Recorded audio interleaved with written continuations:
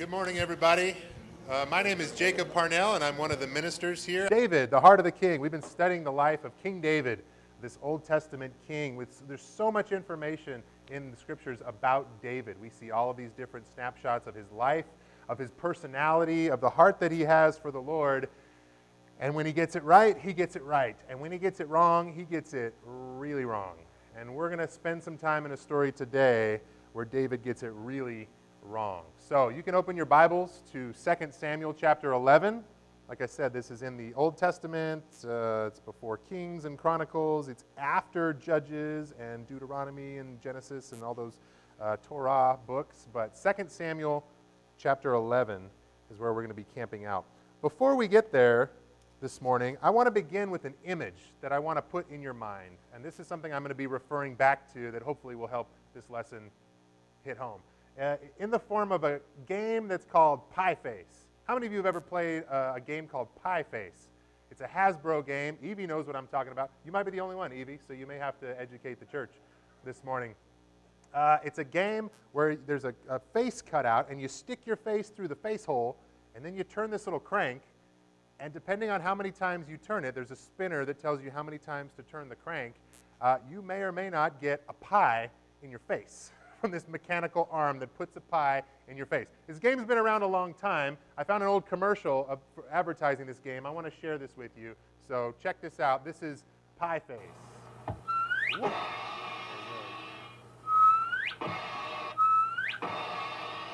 Turn the handles, hear them click. You'll never know when you'll be hit. It's Pie Face. Ask your mom for some cream. Pile it high, it's a scream.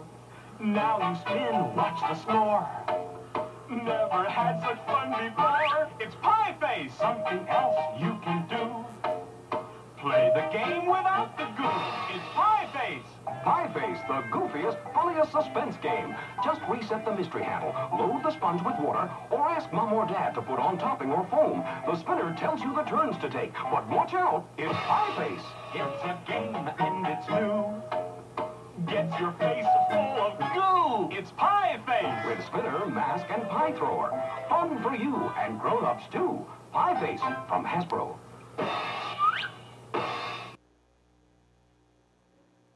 Okay. Pie Face. I have a copy of this game if you'd like to play it with me sometime. It's interesting. It's exciting. Evie's volunteering. Good. We'll make an arrangement. We'll plan a time to do that. Like I said, this is going to make sense a little bit later on in the message, but just for now, we will say that leadership, whether it's being the king of Israel, whether it's being a leader of a household, or just whatever leadership you may have in your life, it can be a messy thing. And that's what we're going to see in the life of David this morning. Let's go right to the scriptures and read this story together that you may have heard before. But it goes like this. In the spring, at the time when the kings go off to war, David sent Joab out with the king's men and the whole Israelite army. They destroyed the Ammonites and besieged Rabbah, but David remained in Jerusalem. One evening, David got up from his bed, walked around on the roof of the palace. From the roof, he saw a woman bathing. The woman was very beautiful, and David sent someone to find out about her. And the man said, "She's Bathsheba, the daughter of Eliam and the wife of Uriah the Hittite." Then David sent messengers to get her. She came to him, and he slept with her. Now she was purifying herself from her monthly uncleanliness. Then she went back home. The woman conceived and sent word to David, saying, "I am pregnant." So David sent word to Joab, "Send me Uriah the Hittite, her husband." And Joab sent him to David. When Uriah came to him, David asked him how Joab was, how the soldiers were, and how the war was going. And then David said to Uriah, "Go down to your house, wash your feet." Euphemism, by the way. So Uriah left the palace, and a gift from the king was sent after him. But Uriah slept at the entrance of the palace with all of his master's servants and did not go down to his house. David was told, "Uriah did not go home." So he said to Uriah, "Haven't you just come from a military campaign? Why didn't you go home?" And Uriah said to David, "The ark and Israel and Judah are staying in tents, and my commander Joab and my Lord's men are camped in the open country. How could I? How could I go to my house to eat and drink and make love to my wife? As surely as you live, I will not do such a thing." And then David said to him, "Stay here one more day, and tomorrow I will send you back." So Uriah remained in Jerusalem that day and the next. At David's invitation, he ate and drank with him, and David made him drunk. But in the evening, Uriah went out to sleep on his mat among his master's servants. He did not go home. In the morning, David wrote a letter to Joab and sent it with Uriah. In it, he wrote, "Put Uriah out in front where the fighting is fiercest, and then withdraw from him so that he will be struck down and die."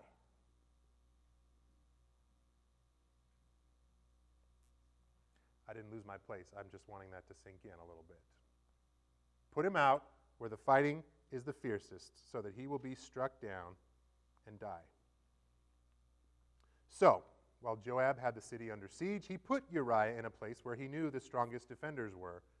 When the men of the city came out and fought against Joab, some of the men in David's army fell. Moreover, Uriah the Hittite died. And we're going to skip down to verse 25 here. After all that happened, David told the messenger, "Say this to Joab, don't let this upset you. The sword devours one as well as another. Press the attack against the city and destroy it. Say this to encourage Joab." When Uriah's wife heard that her husband was dead, she mourned for him. And after the time of mourning was over, David had her brought to his house, and she became his wife and bore him a son. But the thing that David had done displeased the Lord. Okay, so this is our story. David and Bathsheba. You may have heard this story before. This story has been told a lot. It's been depicted a lot in classic works of art and in Bible story curriculum. These are one of those stories of David that I think we let slip through to our children's ministry. We'll tell them this stuff, maybe without all of the graphic details about what's going on. But David did not always make all the right choices. Sometimes when this story is told, Bathsheba is kind of made to be the person to blame. The way that she's sometimes drawn, the way this story is sometimes told. It's good King David out on the roof doing his thing, just staying in his house, and sees this woman, and she's alluring him. Maybe Bathsheba had some kind of agenda. Maybe this was her goal all along, to work her way up in the world. And there's even I found some images online of some of these ways that Bathsheba has been depicted. Here, I don't know if you can see this very well, but there's David up on the roof playing his harp, being a good king, and she's down there flashing some ankle just right outside the palace wall, trying to get his attention. "David, do you see my outfit, my big old hat, and whatever else is going on there?" This is another image of Bathsheba, kind of like tilting her head toward where she thinks David is. Maybe he sees me bathing. Maybe this is my big opportunity. This is one from a film strip that she's flashing a little bit more back here in this picture, and seems like she's got something in mind. This, I don't know if you've seen this movie, David and Bathsheba. This is from 1951. It's this old film. I watched the trailer for this, and I kind of went, that is insane, because this, more than anything else that I found, has Bathsheba depicted as this, what's the word? Seductress, harlot, what's another good word? Temptress, yeah, all those words are the words that I was trying to find. And she's laying there, and she's like, "Come to me, David." And they have this conversation about, like, this was meant to be, and this is of God. And I go, are you kidding me? This is ridiculous. This is not what's happening in this story. I got one more image. This is, David with a furry mustache, and Bathsheba's kissing on his neck and just trying to make this relationship that was meant to be finally happen. Bathsheba was not a seductress. There are a couple of things that are wrong with that interpretation of this story and that way to see Bathsheba. One, it doesn't really reflect a cultural understanding of what was going on at the time. Specifically, it doesn't show and realize how much power David actually had as king over all of these people. In her situation, if the king looks at you and sees you and likes you and calls you to his bed, what choice did you have? No choice. She could not have said, no means no, David. She could not have raised a fuss about it on social media. She could not have called the police. David was the highest authority in the land, and he overpowered her, and he demanded that she have sex with him. That sounds to me like a definition of rape. I've heard this described as royal rape. And David was not the only person to have thought of this. I don't believe that Bathsheba was asking for it just because her body was visible to a lustful man, although that's sometimes how this story is told and sometimes how it is depicted. This is also how some of our modern stories with similar details are told today. It seems kind of ridiculous to have to say it, and yet in our culture of victim shaming, I feel like it needs to be said. So I'm going to say it. People in power need to protect the vulnerable and not take advantage of them. And that's exactly what David does in this situation. He has power, he sees someone who's vulnerable, and he takes advantage. A second reason why we can't paint Bathsheba in this light is because it doesn't really match Nathan's interpretation of the events that happened. And we'll read about this in a moment when we get to chapter 12 and the prophet Nathan coming to David. But in the words of Nathan, Bathsheba is not a seductress. She is actually an innocent lamb. And David is the offender.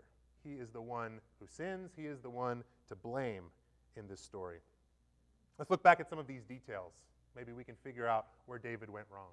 It tells us that this was the time of year, it was spring, and that was the time when kings would go out to war. But David, he's not out at war. Well, isn't he a king?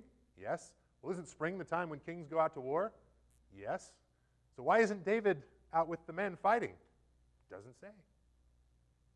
He's just hanging out. He's enjoying the comforts of his palace. He's playing hooky. He's bored. He's up on his roof, and he abuses his power to get the desirable fruit he sees that is pleasing to his eyes. Notice the verbs that are used in this story. All of the active verbs are David's actions, and they move him closer and closer to sin. David remains in Jerusalem, verb. He gets up from his bed. He walks out onto his roof. He sees the woman bathing. He asks about her. He sends for her, then he sleeps with her, he impregnates her, he sends for Uriah, her husband, to try to clean things up. He makes Uriah drunk. He writes Uriah's execution order. He sends Uriah to Joab to deliver the order. He kills Uriah, and then he brings Bathsheba into his house to be his wife. All David's actions, one step after another on a journey to sin. Each one making the situation worse and worse and worse. And at the end of this chapter, we get the verdict of what God thinks about his actions. And what God thinks is the thing that David had done displeased the Lord. Is anybody surprised by this verdict? Did you get to this verse and go like, really? We thought God would be like, David, that's okay. You're a king. You can do what you want. This is not a shocker in any sense. The thing that David had done displeased the Lord. Clearly, obviously, David made some huge mistakes. And I want to camp out here for just a little bit because this may seem like a no-brainer to church folk. The thing that David had done displeased the Lord, but it's also a key part of this text. And it's an important question that people who are trying to be faithful to the Lord ask ourselves. We ask ourselves this all the time. You kind of get this contrast when you talk to people who don't believe in God or who don't follow Jesus, or there's a different set of standards and morals that maybe they live by, and you say like, oh, I'm doing this because I think it will please the Lord, or I'm not doing this because I don't think it'll please the Lord. And they go like, well, I don't really have a Lord whose opinion I care about, so that's not a question that I ask. And the way we ask this question is kind of important, because what I have found is that in the church, this is the big thing that we're trying to figure out when we make decisions as a congregation or as individual Christians. Does this thing please the Lord or does this not please the Lord? And in this story, David's sins, the rape, the adultery, the murder, these are pretty clear. You know, we get to verse 27 and we go like, yeah, God's not pleased with these things. We know that one. Those things are pretty obvious. But what happens is that a lot of the reasons that churches will split or Christians will part ways from fellowship with one another is because they have different interpretations. There are some things that they can't agree on, some less obvious things that one person says, this doesn't please the Lord, and the other person says, well, this may or may not. It may be something that's neutral. And if you've been around church long enough, you may be familiar with some of these things that keep people separated from being together as Christians. Things like whether or not women can speak in a worship service. Questions like, is it okay to use musical instruments when you worship? Questions like, should there be comments between the songs in our worship service? How should we structure our worship service? Is it okay for a preacher to tell a joke during a sermon? Is it okay for preachers to tell personal stories in the sermon, or should they just stick to the text? Is it okay to show a pie face commercial during your message on a Sunday morning? How do we correctly interpret the Bible? These are still some of these issues. What is an appropriate sexual relationship between people? How do we distribute church funds? How and when do we baptize people? Who gets to take the Lord's Supper, and how often, and in what format, and on and on and on and on and on and on and on. You could come up with your own. These are just the ones that I thought up off the top of my head. Sometimes these things are unclear. And you may have heard some of these and go like, well, Jacob, you shouldn't have put that one in the gray area category because it seems pretty clear to me that this is displeasing to the Lord. Or we have to do this because this is what God has asked for.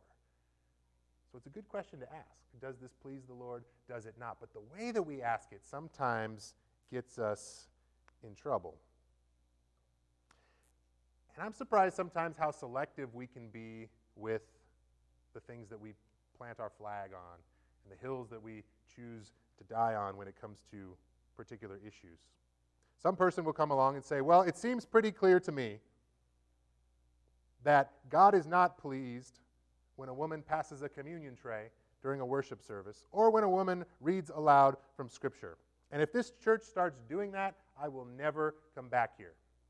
Those are things that people sometimes say. When I hear somebody say that, I've got two thoughts.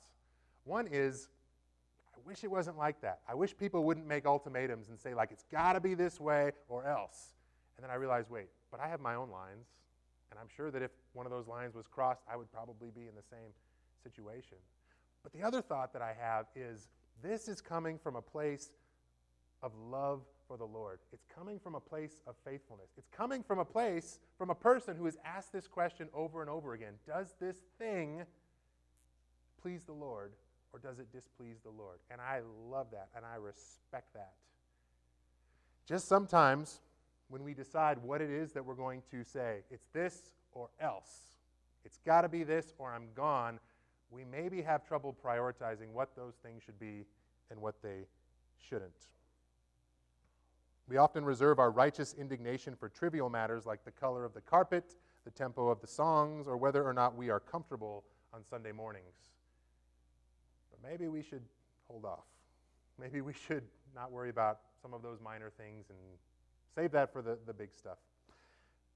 There's an exercise that I came across a couple years ago, and I've done this exercise with other ministers, and I've led it in some groups here at Tri-Valley a couple times. I think it's a helpful exercise to kind of help us sort out what we ought to be doing as a church and how we can ask those questions. What pleases God? What doesn't please God? And it starts with a story. So the story, the little illustration story goes like this. Let's say you go to a restaurant, and you order a steak, and you tell your waiter, bring me a steak. I really want a steak. And the waiter comes back and says, here you go, and he brings you a plate of spaghetti. And you look at that and you go, there's a mistake here. I asked for steak, and you brought me spaghetti. And the waiter says, oh, no, there's no mistake. This spaghetti's awesome. You're going to love this. I brought this to you because I thought you'd really, really like it. And you go, well, maybe the spaghetti's great. I like spaghetti too, but I asked for steak, so why don't you get rid of the spaghetti and make with the steak? That's the situation that I would be in. The story kind of leads to this exercise that I want to share with you, but it's to point out the fact that sometimes in church, sometimes in our efforts to please God, we bring God spaghetti when he's asked for a steak. Here's what I mean. So the exercise goes like this. You have a whiteboard or a piece of paper, and there's two columns. On this side, you have things that God commanded. He said, do these things that Jesus just straight up said, like, this is important to me. I need you to do it as well.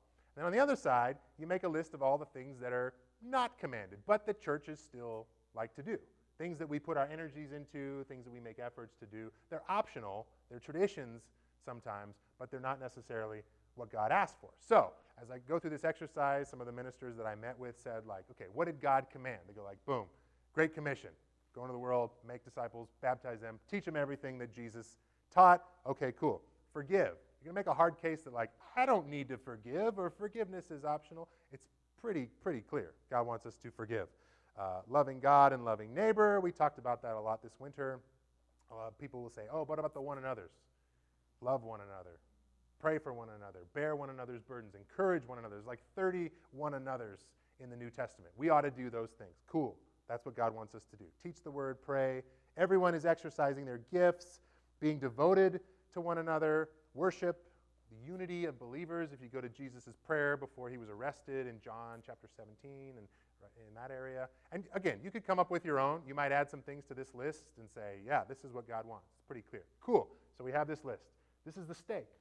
This is God saying, I want this. Then we start going through the process of, okay, so what are some traditions that we have? What are some ways that we do church and we put our energies and efforts into? Okay, worship styles. Whether you sing vocally, with upbeat songs or quieter songs, old songs, new songs, how you format your worship order. Having a church staff, that's something that's pretty common in churches these days, but there wasn't any church staff in the first century, and you don't see that as a biblical model. It's just a way to organize, and sometimes it works, and sometimes it's, put more energy into it than we need to. This one, I'm not so sure. I think this one might be commanded, a 30 to 45-minute weekly sermon. I think it's in there somewhere. Somebody find the verse that says Jacob talks a lot. And just, youth programs, children's ministry, college ministry. This is something that we do, and it's optional, and it's traditional. However, when people come to a church, that's a lot of times what they're looking for. Does this have a place I can stick my kids? Is there a college group? Are there people in my peer group? Just kind of like dividing people by age. That's a tradition that we do a lot in churches. I mentioned the order of worship, whether or not there's small groups, how to organize the small groups. The church buildings is another thing, whether or not churches rent property, own property, meet in homes, whatever it is, how you decide to gather as a church, which Bible translation to use, whether or not you dress up for church. And again, this list could go on, and you could think of some things, and maybe you have this discussion over lunch too. But the reason that this exercise was presented to me was because I did this with a group of church leaders, and they asked this question, like, how much of your time do you spend on things on the left side versus things on the right side? If God said, I got to have these things in my church. I've got to have these things as part of the kingdom. This is the stake, and we show up to God and go like, hey, look at this great spaghetti that I came up with. Look at this program that I designed. Look at how I'm spending my time. It's a way for us to examine, are we pouring more of our energy into things that are negotiable or things that we could lose at the expense of some of these things? They point out that if somebody showed up to a church service on a Sunday morning, let's just take this church, for example. We always have a sermon. Somebody always preaches, and a lot of times it's me. What would you do if there wasn't a sermon? I'd be like, that's okay. You can do that sometimes, Jacob. We're okay with that. But a lot of people would walk away saying it didn't feel like church. Or if there weren't any songs, it just didn't feel like church. Why not? What if we just showed up and prayed for each other? What if we all just paired off and like made discipleship duos and said, like, we're going to spend an hour and 30 minutes just sharing life and talking about how we can serve Jesus better? That would be awesome. That would be steak if we did that on a Sunday morning. However, a lot of us, and myself included, would probably walk away going, it didn't feel like church. And that's something that we just need to keep in mind. I don't have a solution or an application for this today, but it's something that I wanted to put on your mind as we're asking this question, how do we know what pleases God and what doesn't please God? This is a good kind of reality check for us. It's a good question to ask, too. What pleases God and what doesn't? And we talked about this a little bit in our Sunday morning class. There's ways to answer this question. Like, that's one of the reasons we study the Bible, is because we want to know what God says more than just what we'd like to do and then what we want God to go along with. That's why we spend time in Christian community. That's why we care about each other's opinions and we're involved in each other's lives. Is because if I say, this is what I'm planning on doing, and then a group of people that I trust say like, maybe you shouldn't do that. Or maybe that's like David's actions moving you closer and closer to something that is displeasing to God. Maybe I should listen to them. Sometimes it takes 2 or 3 people, because the first person like, you don't know anything. I'm going to do this anyway. Somebody else goes like, no, I think they're right. And I'm like, okay, now maybe I'm listening. These are good ways of discerning what God wants and what he doesn't want. That's why we submit ourselves to God first, and then we make a decision or an opinion on something, rather than deciding, well, what is it that I want, or what is it that I already like to do, and then try to come up with reasons why God's either okay with it or God's indifferent about it. This may seem like a no-brainer too, but you'd be surprised at how often that's the discernment process rather than starting with, what does God want in my life? This is an important question for us to ask. And we're kind of on a side road, and I'm going to say one more thing, and then we're going to come back to the text. But the last thing I'm going to say on the side road is that the leaders of this church have been engaged in a study on women's roles in public worship and in church leadership, and we're planning on sharing the content of that study with the church this summer in a 9 a.m. class that I think everybody should attend. It's a class about biblical interpretation. It's a class about women in the Bible. It's a class about how we love one another in the church, even when we don't see eye to eye. You may go into it thinking, I know exactly what this is going to be, but you might be surprised. So I encourage you to put that on your summer calendar. June, July, Sunday mornings, 9 o'clock right here. I think it's going to be a powerful time, but I also think it's going to be good for your brain. I think we're all going to learn a lot and learn to love each other. All right, back to the text. Go to 2 Samuel chapter 12. Let's see what happens after David did these things that displeased the Lord. The Lord sent Nathan to David. Nathan's a prophet in Israel. When he came to him, he said, there were 2 men in a certain town, one rich and the other poor. The rich man had a very large number of sheep and cattle, but the poor man had nothing except one little ewe lamb that he had bought. And he raised it, and it grew up with him and his children, and it shared his food, drank from his cup. It even slept in his arms. It was like a daughter to him. Now a traveler came to the rich man, but the rich man refrained from taking one of his own sheep or cattle to prepare a meal for the traveler who'd come to him. Instead, he took the ewe lamb that belonged to the poor man, and he prepared it for the one who had come to him. David burned with anger against the man and said to Nathan, as surely as the Lord lives, the man who did this must die. He must pay for that lamb 4 times over because he did such a thing and he had no pity. Then Nathan said to David, you are the man. This is what the Lord God of Israel says. I anointed you king over Israel. I delivered you from the hand of Saul. I gave your master's house to you and your master's wives into your arms. I gave you all Israel and Judah. And as if this had been too little, I would have given you even more. Why did you despise the word of the Lord by doing what is evil in his eyes? You struck down Uriah the Hittite with the sword, and you took his wife to be your own. You killed him with the sword of the Ammonites. Now, therefore, the sword will never depart from your house, because you despised me and took the wife of Uriah the Hittite to be your own. This is what the Lord says. Out of your own household I am going to bring calamity on you. Before your very eyes I will take your wives, I will give them to one who is close to you, and he will sleep with your wives in broad daylight. You did it in secret, but I will do this thing in broad daylight before all of Israel. That's pretty harsh. And that happens. We're going to see some of that next week in our story about Absalom and David. But what we can see from these verses is that sin has consequences. David thought that he could abuse his power and get away with these heinous actions, but he finds out that's not true. And this is something that happens all too often today with people in positions of power. They do the same thing that David did. They go through those actions. Their verbs are verbs that displease the Lord. They take, they send for, they sleep with. They cover up, they hide, they bury, they cover their tracks, they deny, they spin, they justify. And you hear story after story of this going on, and you think, wouldn't it be refreshing if somebody who did something wrong, or a public figure that they dug up some dirt on, just said, yeah, I did it. It's true, and I'm sorry, and it was wrong. I think that would be refreshing if we heard that more often. And I'm not just talking about celebrities and politicians and the people on the television, but I'm talking about church leaders and employers, parents, ministers, spouses to one another. Just admit it. Just say, yeah, I went the wrong way. I made a mistake. I shouldn't have done it.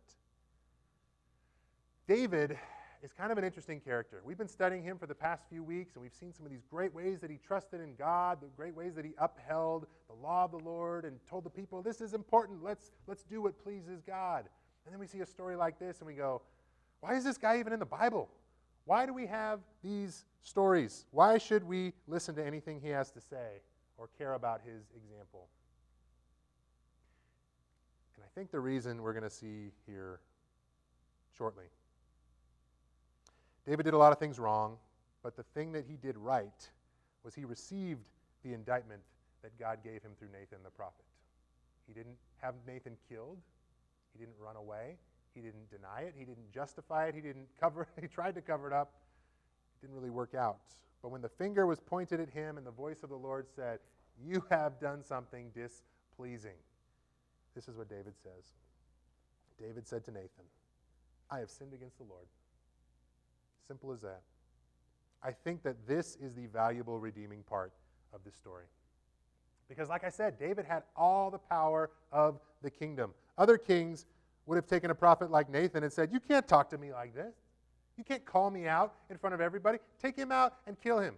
He's done. They would have been within their rights to do that. They wouldn't have even acknowledged that there was any other power or authority higher than their own. And it doesn't take being a king to do this. We can see from our own lives that you're king of your own kingdom. You can very quickly go from like, oh, yeah, I care about what God wants, to like, oh, no. I do what I want, and I'm within my rights to do that. But that's not what David does. That's why we need to listen to this story. David admits, and he submits, and he acknowledges his sin, submits himself to God's rebuke and punishment. And this is confirmed by what Paul says about David in Acts chapter 13. He says, after God made David king, God said, I have found David, the son of Jesse, a man after my own heart. He will do everything that I want him to do. That's not to say that everything David does is what God wants him to do. It's pretty clear from this story that that's not true. But David will do the things that the Lord asks, and he will humble himself before the Lord. He submits himself to the ways of the Lord. Even though he has all the power in the land, he is still going to honor God Most High, the maker of heaven and earth. And this is where I want your attention, because this is our story too. This is where we are at. Not everything we do is what God wants us to do, but we are trying to do all of the things that God does want us to do. We are trying to find out what pleases God and what displeases God, and then live our lives accordingly. One of the reasons that we gather here is, like I said, to listen for a word from the Lord, to present our lives before God and say, God, is this good? Am I on the right track? Have I done anything offensive? Do I need to course correct in any way? We ask, along with David, in the words of Psalm 139, search me, God, and know my heart. Test me and know my anxious thoughts. See if there's any offensive way in me, and then lead me in the way everlasting. This is a good exercise. This is a good practice for believers. Whenever we read Scripture or share our lives with other Christians or ask for prayer requests, or even when we gather in this room on Sunday mornings, we put our face in the face hole. Do you remember the pie face game? If you're playing pie face, you're not going to get any cream on your face if you don't stick your face in the face hole.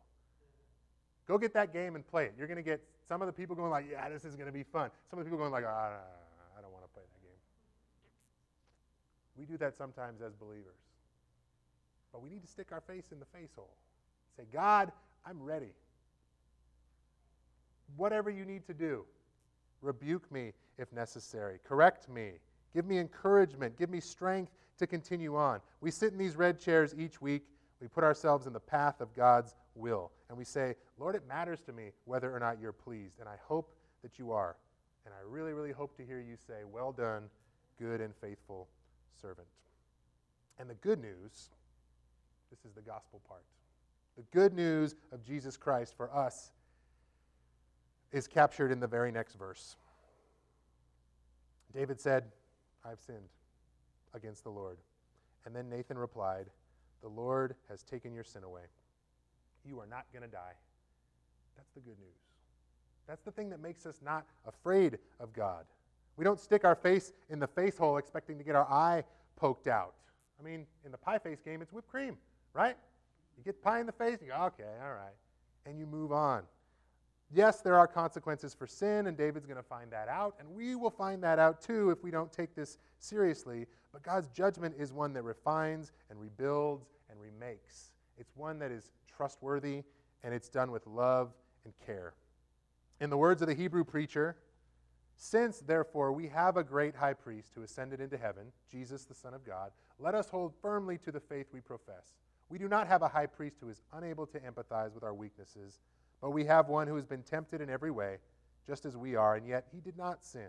Let us then approach God's throne with confidence, so we may receive mercy and find grace to help us in our time of need. That's a good word for you guys this morning. I hope that this church is a church that cares about pleasing the Lord, a group of Christians that don't take sin lightly. I pray that we don't cover up the things that we do wrong or try to turn them around and blame others for our willful misdeeds. And I also pray that we're not a church that takes advantage of the grace that we know we have in Christ and say, we can keep on sinning because there's forgiveness upon forgiveness. Don't do that. By no means. I pray that we are a church that gives God steak and not spaghetti, and that knows how much God loves us, and that we can approach the throne with confidence because of Jesus Christ. Psalm 51 is what I want to send you guys away with. According to my Bible, this is the psalm that David wrote after he had sinned with Bathsheba, probably after he was exposed for sinning with Bathsheba. And his concern was whether or not God was pleased with him. And that's why we still listen to David and his heart that sought the Lord. I'm going to read this psalm for you, and I also want to encourage you to read it each day this week. To take it into your week, read Psalm 51, and by the end of this coming week, I want you to write a response prayer to God. And if you'd like to share it with the congregation, you can post it back in the foyer. The psalm goes like this. Have mercy on me, O God, according to your unfailing love. According to your great compassion, blot out my transgressions. Wash away all my iniquity and cleanse me from my sin. For I know my transgressions, and my sin is always before me. Against you, you only have I sinned and done what is evil in your sight. And you are right in your verdict and justified when you judge. Surely I was sinful at birth, sinful from the time my mother conceived me, and yet you desired faithfulness even in the womb. You taught me wisdom in that secret place. So cleanse me with hyssop, and I will be clean. Wash me, and I will be whiter than snow. Let me hear joy and gladness. Let the bones you have crushed rejoice. Hide your face from my sins and blot out my iniquity. Create in me a pure heart, O God, and renew a steadfast spirit within me. Do not cast me from your presence or take your Holy Spirit from me. Restore to me the joy of your salvation and grant me a willing spirit to sustain me. And then I will teach transgressors your ways, so that sinners will turn back to you. Deliver me from the guilt of bloodshed, O God, you who are God, my Savior, and my tongue will sing of your righteousness. Open my lips, Lord, and my mouth will declare your praise. You do not delight in sacrifice, or I would bring it. You do not take pleasure in burnt offerings. My sacrifice, God, is a broken spirit, a broken and contrite heart. You, God, will not despise. May it please you to prosper Zion, to build up the walls of Jerusalem. And then you will delight in the sacrifices of the righteous, in burnt offerings offered whole. Then bulls will be offered on your altar. This is so relatable.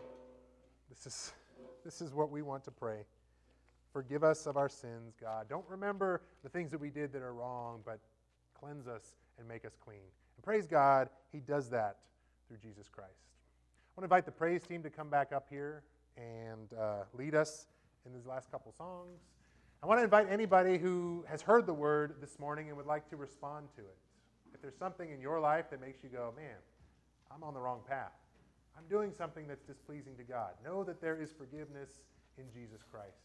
For all of us who have said yes to Jesus, we're trying to course correct. We're trying to sit in these chairs and put our face in the face hole and say, Lord, give me whatever it is you need me to take away. And I pray that we have the courage and through the power of the Spirit to transform our lives for Christ.